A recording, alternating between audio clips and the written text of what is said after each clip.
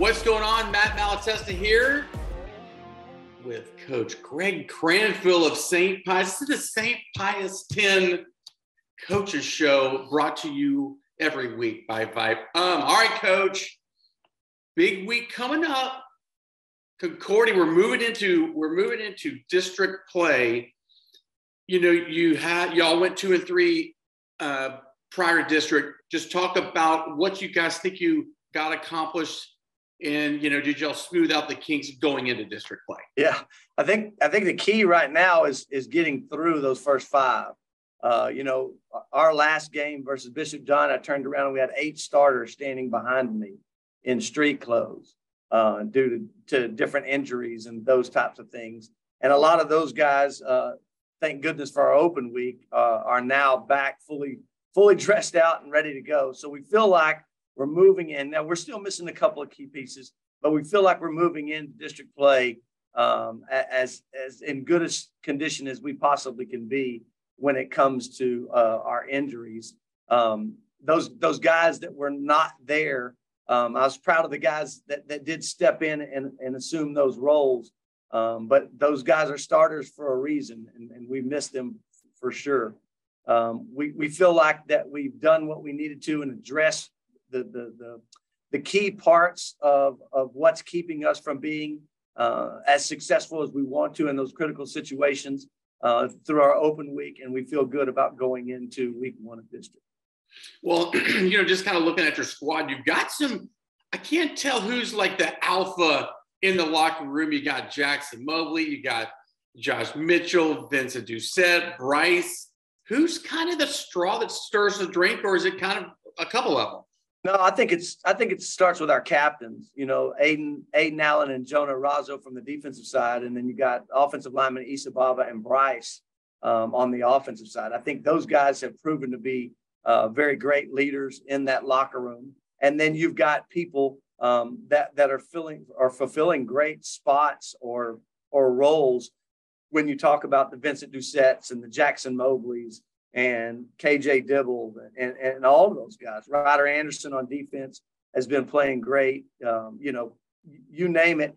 We've had guys that have had great moments.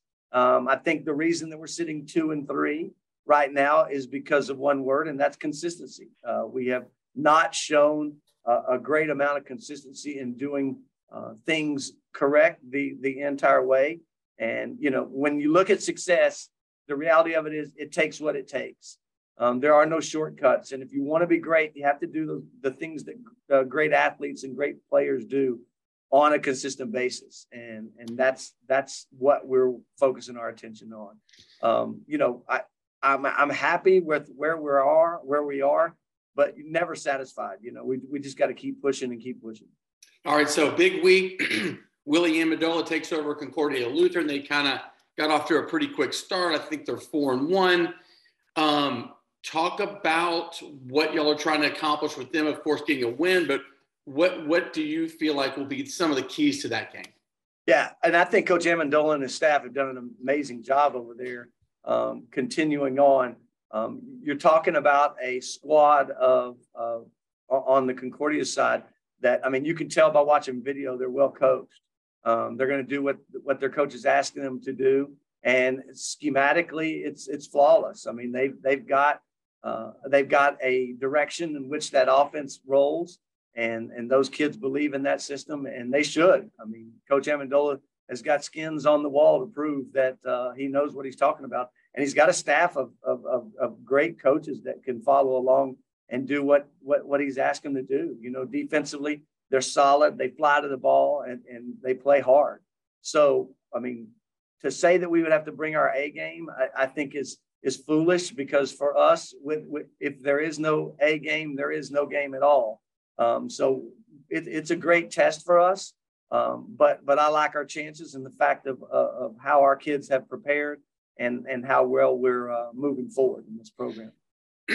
Just talking about football and especially high school football, it all really, the coach is so integral in the high school football world. Yeah. And it starts with culture. And I just hear this word over and over again. What would you say like what culture do you try and bring to wherever you've been, and especially here at St. Pius? Yeah, sure. So culture to us, and I agree with you. I mean, that's a word that's thrown around, but I don't know how many people truly define it for their program.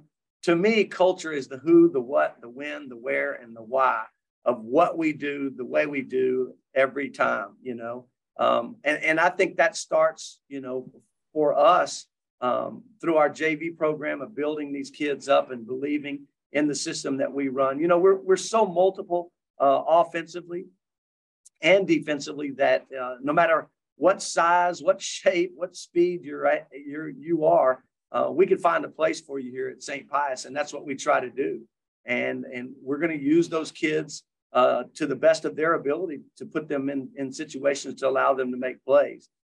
Culture is, in my opinion, is them believing that there are results from hard work and dedication, and committing to a program in which you will see benefits. Maybe it's not always to the level at which you want it to be. I mean, I think all of us set high expectations on ourselves, starting with me. But I think that success is always judged, not necessarily from us on the scoreboard on a weekly basis, but for me to be able to look 2 and 3 years down the road and say, are the kids that have gone through our program, are they better people? Are they going to be better husbands? Are they going to be better fathers? Are they better sons because of the lessons that we have instilled upon them with the help of their parents and moving forward? I think it's a belief in family, and families for us is an acronym that says, forget about me, I love you. And I think that's what we try to instill in those kids, that it's not always about them.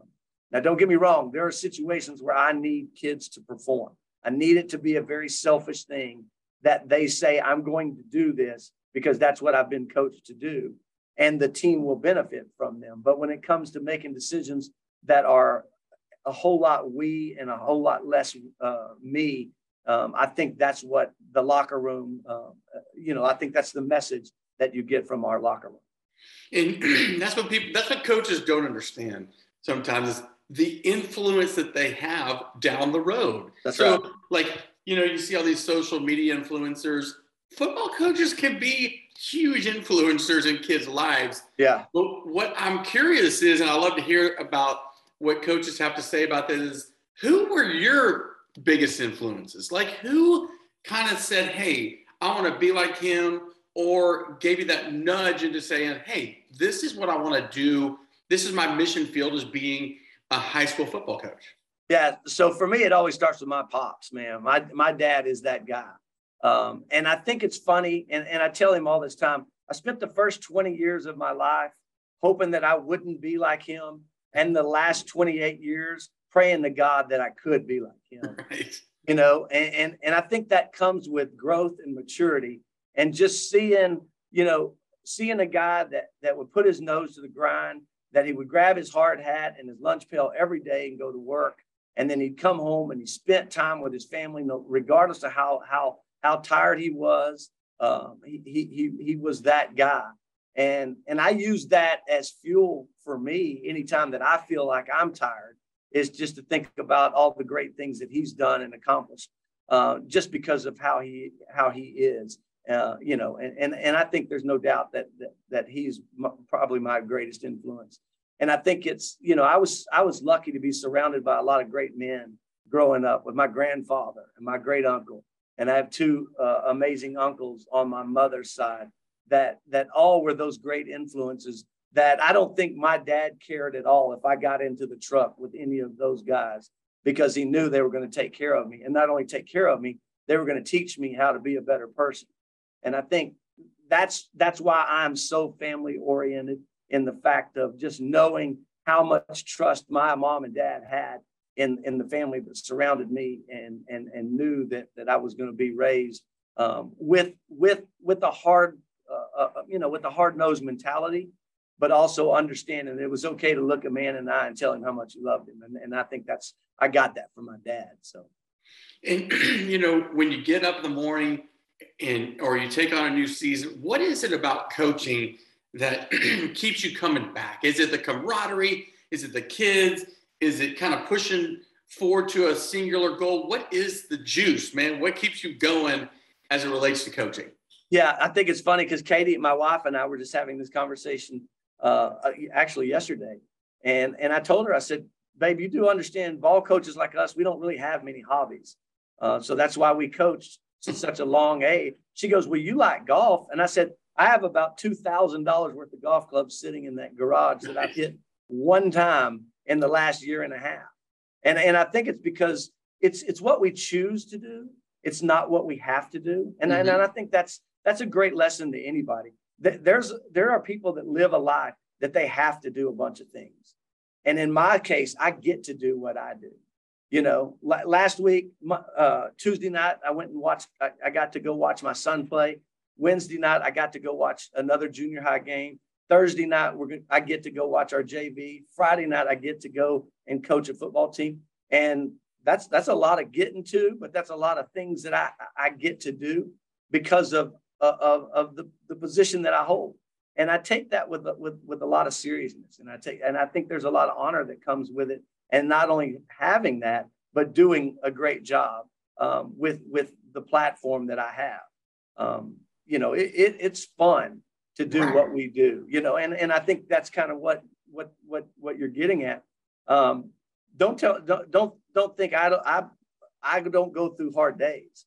You know, don't think that my life is full of sunshine and rainbows, because sometimes there's some thunderstorms in this chair that a lot of people that say, man, I want to be a head coach. And I say, do you? I mean, do you really want to do that? But see, I've been blessed being surrounded by a lot of great head coaches through my career. I started with Donnie Fothery, Keith Krutzinger. Then I had an opportunity to work with Steve Vickers at Van Vleck, and then Brian Irwin, who was at Lamarck. And then I was with him at Hillsboro. And then I went back to work for him at Flower Mound Marcus. I've gotten to work with Flint Bigham. I got to work with Terry Cron. And I think what I learned from each one of those is that there's a piece of each one of them in things that I do. And there's some pride that comes with going, you boys just got a lesson. And without Brian Irwin, you would have never got that lesson. And boys in my locker room get lessons that if it wasn't for Terry Cron, you would have never gotten that lesson, because that's where I got it. And I think every coach would say the same thing. And I hope that one day one of my assistants who becomes a head coach says exactly the same thing. That their kids in their locker room are better because they got an opportunity to work side by side with me. And I think that's cool. That's the influencer part. It's just so fascinating that, you know, coaches, whether it be football, volleyball, whatever, they're influencing like 10,000 kids on the way, you know, during their career. And you say Brian Irwin, I remember his time at, you know, he's such a respected guy at Lamarck, and they had so many great teams there. And then he moved on, but just the lineage of coaching. And then, you know, what's kind of funny is David Amon, he was the coach at North Shore, who I was really close with when I wrote a book. And he's like, Matt, you know, it's just ingrained in your blood here every day. And he's sitting there with his wife at dinner, and he's thinking about, hey, man, maybe we should have called this play instead of this play during a game against Channelview and Jalen Hurts, who's now playing for the Philadelphia Eagles. You turn it off? It's so hard to turn it off sometimes. Well, yeah, exactly. And if you can't, and I say this with all seriousness, if you can't, you'll be miserable. Yeah. Because you'll find out that you look back and you go, man, I wasted so many opportunities to do something else with my life other than just the X's and O's of football. And when I say that, I mean, I turn off the game to go watch one of our ex-players play a game. Right. That's not really turning it off. You know what I mean? But it is in a sense of you're doing things to create moments. And I think if you miss that opportunity with your wife and your son and your family, and, you know, you come to a St. Pius game, you're going to see my dad, my two sisters, my brother-in-law, my father-in-law, my mother, they're all sitting in the stands because of the support that we get. But there's a lot to say from a head coaching perspective to turn around, look at in those stands and see that level of support that you have. And like I said, it's just a moment. I had a buddy of mine that was a good friend of mine at when I was head coach at Wills Point, Rick Johns, State Farm agent. And at that Bishop Dunn game, he came and was there just because, he wanted to support.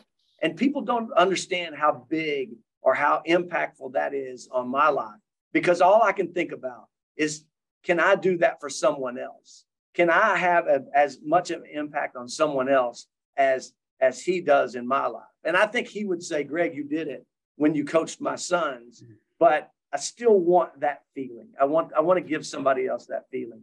And I think as coaches, I think that's kind of what it comes down to. Do I make people's lives better by the things that I do? I always say, if at the end of my career, right, standing over me, over my casket, sorry to get all dark, but to stand over my casket, if the best thing that the preacher can say is how many football games that I won, then I have failed as a football coach, in my opinion. I hope the list of things that he can say that I have accomplished deals with my family and deals with my lineage of making people better. And I think that's the challenge, or that's the charge that I live with on a daily basis. I'm writing notes down here. I love the creating the moments, dude. Yeah, man. Go steal that. Do it. Because I do believe that 100%. All right, finally, football, what do you feel like the state of football is right now? From the high school world to college to pro, it's changed dramatically. Sure. It's still, strangely enough, blocking and tackling and family and community. And I mean, what do you think the state of football is right now?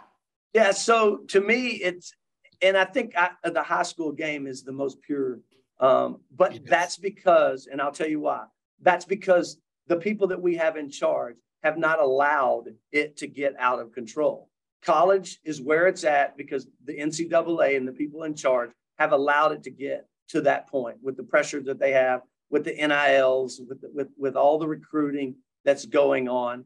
And obviously the pro game is such a business oriented game. I think the high school game, and why I love doing what I do, is because you can still impact a 13, 14, 15-year-old kid and make a difference in their life. And I think, you said it earlier, it's the 8, 9, and 10-year-old kid that are watching what we're doing with those 15, 16, and 17-year-old kids makes a huge amount of difference as well. It's to where they make a decision at a young age, is this something that I want to do? Or is this something I don't ever want to be a part of because of how that guy was? One of the things I always tell our team is the biggest judge of a man is how you make other people feel. If a person walks away from a conversation and can say, that guy, I like that guy, he makes everybody else around him better, or he makes me feel good to be around him, then I think that you have proven that you're on the right track to being a successful person. If you walk away and people are going, man, what a jerk, there's a lot of truth in it. I spoke at one of my best friend's funeral, and I talked about his love of animals. His name is Jeremy Moore, and I talked about his love of animals. And I said, there's an old saying that goes, don't ever trust a man that doesn't like a dog, but always trust a dog that doesn't like a man.